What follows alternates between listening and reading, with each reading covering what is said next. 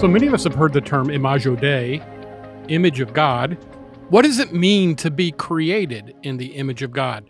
My name is Dan. I'm with Ben. We're the teaching pastors at Life Fellowship in metropolitan Charlotte, North Carolina. Ben, this is an important topic and kind of a baseline topic. When we understand what it means to be created in the image of God and all that encompasses, it sets some philosophical foundational standards and also some barriers for where we should be willing to go, particularly as it relates to things that are very heavy on our future, like AI, transhumanism, and some of the other things we're going to be discussing in episodes to come.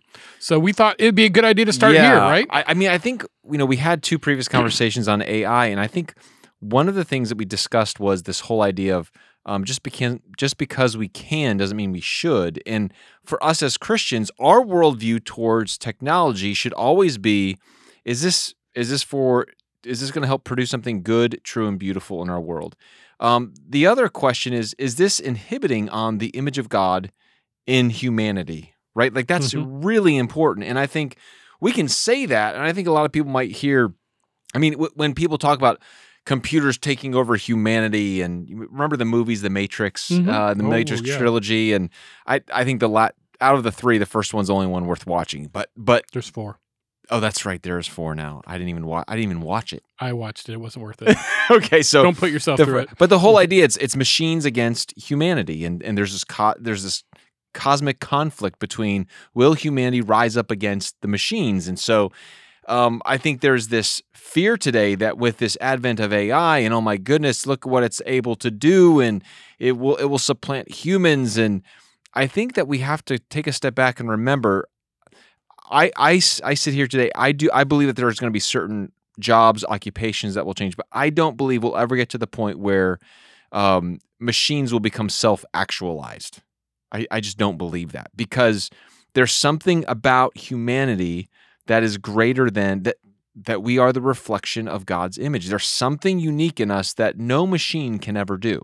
And like we said, I can't remember how many episodes ago, the reason why it says artificial intelligence, because it's artificial. Not many people process faster, but there's everything that we know about AI, there's a gatekeeper at the top of the chain that's feeding it the information or the kind of information that it's sharing with it. So it's only producing that which it has been information that's been fed. It cannot actually come up with something new that it hasn't. That's the framework of information that's outside of it. Does that make sense? It does. It raises a lot of other questions that are probably far too deep to go here, because you can go into an infinite loop of down to who came first. The chicken or the egg? Yeah. Did you ask ChatGPT what came first, the chicken or the egg? No, I have never done it. Britt, do that real quick while we're live searching right now. But I believe why the image of God, the doctrine of the image of God, is so vital, because it's foundational to our understanding of humanity. And a lot of the technology that's happening is going to infringe upon what does it mean to be human today. Yeah.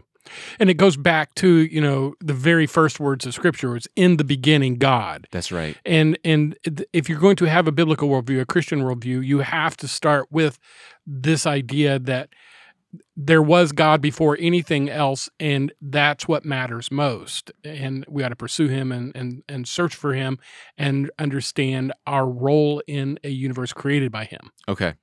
That's beautiful, but I just got the answer to the chicken or the egg. If I ask you to quote back what I just said, you couldn't do it, could you? I did. There's no way. You were reading. Okay. So it was brilliant, by the way. Whatever Dan said, quote that, tweet it, whatever you want to do. But the real reason why we're listening today is to figure out, what does ChatGPT believe about the chicken or the egg, which came first, and this is its response. Ready? I am breathless. The question of which came first, the chicken or the egg, is an age-old philosophical conundrum. From a biological perspective, eggs existed long before chickens evolved. The first chickens would have hatched from eggs laid by pre-chicken ancestors. So in that sense, the egg came first. I don't think... Which flies in the face of biblical creationism. ChatGPT, you're wrong. So, but really, God created chickens first then. That's if what you think about it. From a biblical worldview, yeah. Oh, so we've got to... See, this is why we listen. This is why we do this show, so you will know that ChatGPT is not infallible. Yes. So, okay. But Ben and Dan are. Yes, we are. Okay, so image of God. This is I got a lot of my information out from a theological textbook called Systematic Theology by Wayne Grudem. And Wayne Grudem is, brilliant theologian, but basically he's, we get this idea of the image of God in Genesis 1:26 when God says, "Let us make man in our own image and likeness." So those two words, image and likeness, are Hebrew words that, the idea of likeness means something similar, something that's just like it. And then the word image is this idea of something that represents something. So man is like God and represents God in a unique way above and beyond all other creative things in the world. That's how I would describe it. So what does it mean to have the image of God? It means this idea that we reflect God on this creation in many ways, and we represent him. He's asked us to represent him in this creation. So that's what it is in a nutshell, but I think it requires some further conversation. Anything you want to add to that? Yeah, I mean, and one of the other people who have weighed in on this is William Lane Craig, the great apologist, and he dealt with 3 areas of Imago Dei, and you just mentioned 2 of them: the resemblance view, in that we were created to resemble him, and the representative view, we were created to represent him. The third area that definition from Grudem doesn't seem to hit on that much is the relational view, and that God very specifically created a relationship between him and mankind. Yes. Yeah. And so, and it is through that Imago Dei that we can have a relationship at all. Yeah. Whereas perhaps, at least in its fullness, you don't have a relationship with trees or whatever. Right. That's Exactly. back and forth. Right. So, but yeah. So here's what I think. What does it look like? How is it expressed? Because if you go back to Darwinism, I believe that the predominant view that most people have today is that we are just if we're going to take the evolutionary, naturalistic, biological view of humanity, we have evolved. We're just higher forms of animals, right? The biblical view says that no, we are the representatives, and with the image of God, there's something unique. When God created mankind, there was something special about us. And so, what distinguishes us between humans and the animals? We may be mammals, but there's something unique about us. And so, I believe there's 4 major reasons, and I think you mentioned some of them there. The first one is moral aspects, that we have this idea of we can understand right and wrong. We can understand this idea of things that, a dog might be trained to know what's right and wrong, but he has no conscience in and of himself of like, oh my goodness, what did I do? Yeah, because they have no self-awareness. They have no self-awareness, right? So this idea of this moral, we have this conscience, and even God in Romans chapter 2 talks about that the law is written on our hearts. God's created us with this sense of right and wrong. That's first. Number 2, and you mentioned that with the relational view, but there's a spiritual aspect. I'm sorry, I'm getting ahead. There's a spiritual aspect to us, that we are not purely a clump of cells, that we're body, soul, and spirit. There's both a material and an immaterial part to us. Just like God is spirit, when the Bible explains how God created us, it says that He breathed His Spirit, the breath of God into us. And so there's this idea of we have this immaterial part of us that when the body dies, the spirit goes somewhere. And one day there will be a resurrection where body and spirit come together. So this idea, the image of God, also not just our moral senses and our conscience, but also that there is an immaterial part to us, okay? Number 3, that there's mental aspects. We actually have this mental capacity to think logically, to debate, to philosophize. I mean, someone says, I forget, I think Grudem said, dogs will never write about the philosophy of what it means to be a dog. They don't. Animals are programmed. They don't think outside of themselves, right? And so we can philosophize. What does it mean to be human? We're writing books and libraries on these things, but the other animal world, the insect world, they're not doing these kinds of things. They might show some level of mental aptitude, but they're not showing this kind of depth. The idea of language, the idea of awareness of time, the idea of emotions, the things that we can dream about things in the future. We can have regrets about the past. These are all reflections of we think at a level, and emote at a level that's so different than the animal kingdom. And I think the last best description of mental aspects is this creativity. We create art, we create music, we create literature, sports, cooking, science, technology. These are all things that reflect this idea of God as creator, and now we are creating. And so here's where that taps into the AI thing is now all the creative energy or the ideas can be, we can use AI now to create things. So what does that do now to our ability to create? Does that make sense? Mm-hmm. And I think those are some questions that we have to ask ourselves is, I think the danger of AI is that if it diminishes the image of God that we have inside of us, and all of a sudden we just stop creating and we start just letting computer programs do this work, we're in a world of hurt. Yeah. That's my thought. Those are my opinions. Yeah, and we lose control of those when we assign it to algorithms and when we assign it to programmatic predispositions or pre-assertions that it takes away choice. Yes. It takes away, and Yes. in many ways, one of the dangerous things, and we'll talk about this in a future episode, is that it eliminates some of the biodiversity that God created, that makes the world infinitely interesting. Yes. And it relegates it to ones and zeros, or Yeah. it relegates it to predetermined issues. And so part of the wonder of God is His infinite nature. Yes. And we can't even comprehend that Right. because we're finite. That's right. But when you really look into some of these things, there are some things about God that He kept to Himself and did not share. That's right. With His creation. Right. That's right. And His immutability, His perfection, His ability to see things simultaneously, past, present, future, all of those things.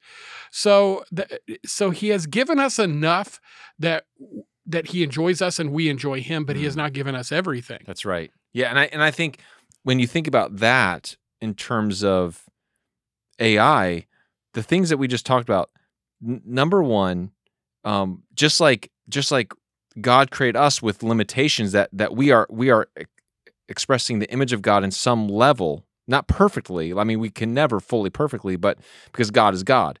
But when we're creating AI, we're creating something in our own image, but really there's limitations, right? Like, for example, I don't believe that you can create an artificial intelligence machine, computer, operating system, whatever it is, that really understands morality. Now, you can program morality, but there's no freedom to choose morality. Does that make sense?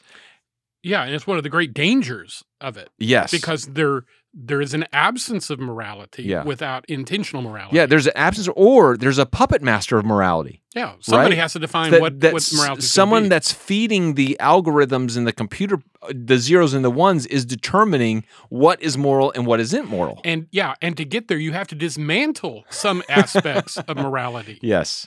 Because once you get into that, then you got to start thinking about realities like eugenics. Who's worthy of life? Yes. And who's worthy of the consumption of certain resources. Yes. And that's why I think for us, this doctrine of the image of God is so vitally important, because if we just simply live in a horizontal world of ones and zeros and cells and biology, we forget the supernatural aspects of our world, and we forget there is an objective standard of truth. There's an objective authority that's above all of us, that we are not God. And we're supposed to actually represent Him. And the further we get away from becoming like Him or representing Him, the more danger we're going to fall into as humanity. Yeah, and I think part of this, looking at the humanity aspect of it, is what is what was God's purpose in creating mankind, Mm. and what is the purpose of our existence? Well, I mean, if you want to go to the Westminster Confession or whatever, our purpose should be That's right. to glorify God. Absolutely. But if we are nothing but ones and zeros, Mm. if there is no after, Mhm. if everything is natural, Mm. then what is the purpose of our creation? To get to the next level? Well, there is no next level for That's us. right. There's just somebody that follows us that goes to the next level. I mean, Paul said, if there's no resurrection, eat and drink, for tomorrow you die. Yeah. Just enjoy life as much as you can. Yeah, I was having a intense conversation with some atheists one time, and I wanted to shock them, and I did. Oh, they got outraged when I said this. I said, but if I really believed what you guys claim to believe, I would immediately, first of all, I got a list of people I don't like. I'm gonna go murder them. And I've got a lot of food that I'm not supposed to eat. I'm gonna go eat that. Yeah. And there's a lot of beautiful women in the world I'd like to pursue, and Yeah. I'm gonna go there. Yeah. All kinds of, and I just like listed all these heinous, Right. selfish things. And they said, "What kind of monster are you?" And I said, "No, I'm not monster. I'm logical. Yeah. If there is no tomorrow, if there's no right or wrong, if there's no up or down, if there's no forever after, Yeah. if there are no consequences, why wouldn't I live in this pure moment of absolute hedonism?" Right. And even the fact that he said, well, what kind of monster? You have no right to tell me that I'm Exactly. because what I'm doing is there's no morals. Yeah. There's no moral absolutes. And who says your morals are better than my morals? Exactly. Yeah. So this and this is the fundamental breakdown of worldviews Mm. that I always point back to. There's no real multiplicity of worldviews. There are two worldviews. There is a God and he matters, or there isn't. That's right. And it's just that simple. 100%. It goes right back to the Garden of Eden. Either Yeah. you trust God or you don't. Yeah. Either he exists or it doesn't matter. Mm. And when you get to that, that base, that's the one and the zero. It really is. It's the essence of philosophy. Exactly. That's so good. I think it's important. I want to just mention this about the image of God before. I know we got a few minutes left. I think it's important to understand the image of God in the redemptive history. And so what I think we need to understand is everything we explained about what the image of God is, it's fully expressed. It was enjoyed completely before the fall, but once the fall happened, the image of God became distorted. And I think it's what you see, and we talked a little about this in the book of Daniel. You see this also in the book of Revelation, that once the fall happened, mankind now has the ability to either become more like God, to go towards the image of God, or go towards the animal world. We will either become more animalistic in our behaviors, in our reflection, or now we have the chance to be restored. And so the fall distorted the image. It didn't erase it; it just distorted it. So now we can go one of two ways. We can be more animal-like or more God-like. What Christ did is he recovered God's image in us, so that when we are, the Bible talks about us being, a new creation in Christ. 2 Corinthians chapter 5, that he makes all things new. Like there's this idea of God restoring, or I should say, recovering the image of God. That now we are I think it's 2 Corinthians chapter 4 that we are being transformed into his image, from one degree of glory to the next. That's this idea of this recovery process. And it's not until the actual resurrection that when Jesus returns, that complete restoration in God's image will be present. That we will no longer struggle with this, the struggle of the flesh, or the struggle of, living by our animalistic urges, but to say, no, I live according to 100%. I'm like God in the way I think, the way I act, the way I feel. Everything is a complete reflection of Jesus Christ. Yeah, here's where the problem comes with that, because that is actually the goal of transhumanism, which we'll talk about in our next episode. But they don't look at it in the spiritual domain at all. Not in its origin, not in its consequence, and not in its restoration. And so the notion that science itself, naturalism, looks at the second law of thermodynamics. It looks at these realities, and it's why we spend so much time wanting to look younger, live longer, live better. Well, what are we dealing with? We're dealing with the marring effect of original sin, and God said, "I'll take care of that for you. That's right. I will restore you. Yes, if you believe." And man says we don't want to believe, but we want to be restored. Yeah. We're looking for what only God can give to us, but we want to find the answers ourselves. And isn't that that goes all the way back to Eden? It's the epitome of man's fallen nature. Yeah. I want what God can give me, but I want it for myself. Yeah.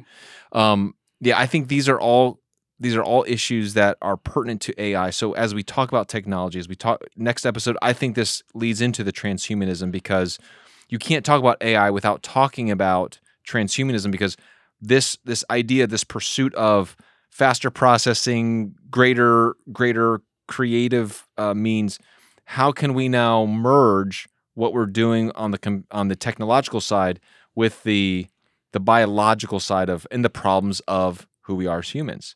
Yep. And that's what we're going to talk about in our next episodes. Yes, and if you fully want to understand what Imago Dei means, and if you want to understand what it means to be created in the image of God, you're going to have to know God. You're going to have to meet God. You're going to have to learn about Him, and that begins with Scripture. And if you really want to know why you exist and where you're heading and why you matter at all to anything in this universe, you need to read your Bible. And it begins with that. And then once you understand that, once you know your Creator, everything else begins to fall in place. So this has been a great start to this conversation. We're going to continue it as we look at another facet of what it means to be in the image of God and man's headlong pursuit away from God. And we'll be looking at that next time on Life Talks. But as always, thanks for joining us. We hope you'll share us with your friends. And until next time, thank you for joining us as always at Life Talks. You've been listening to Life Talks.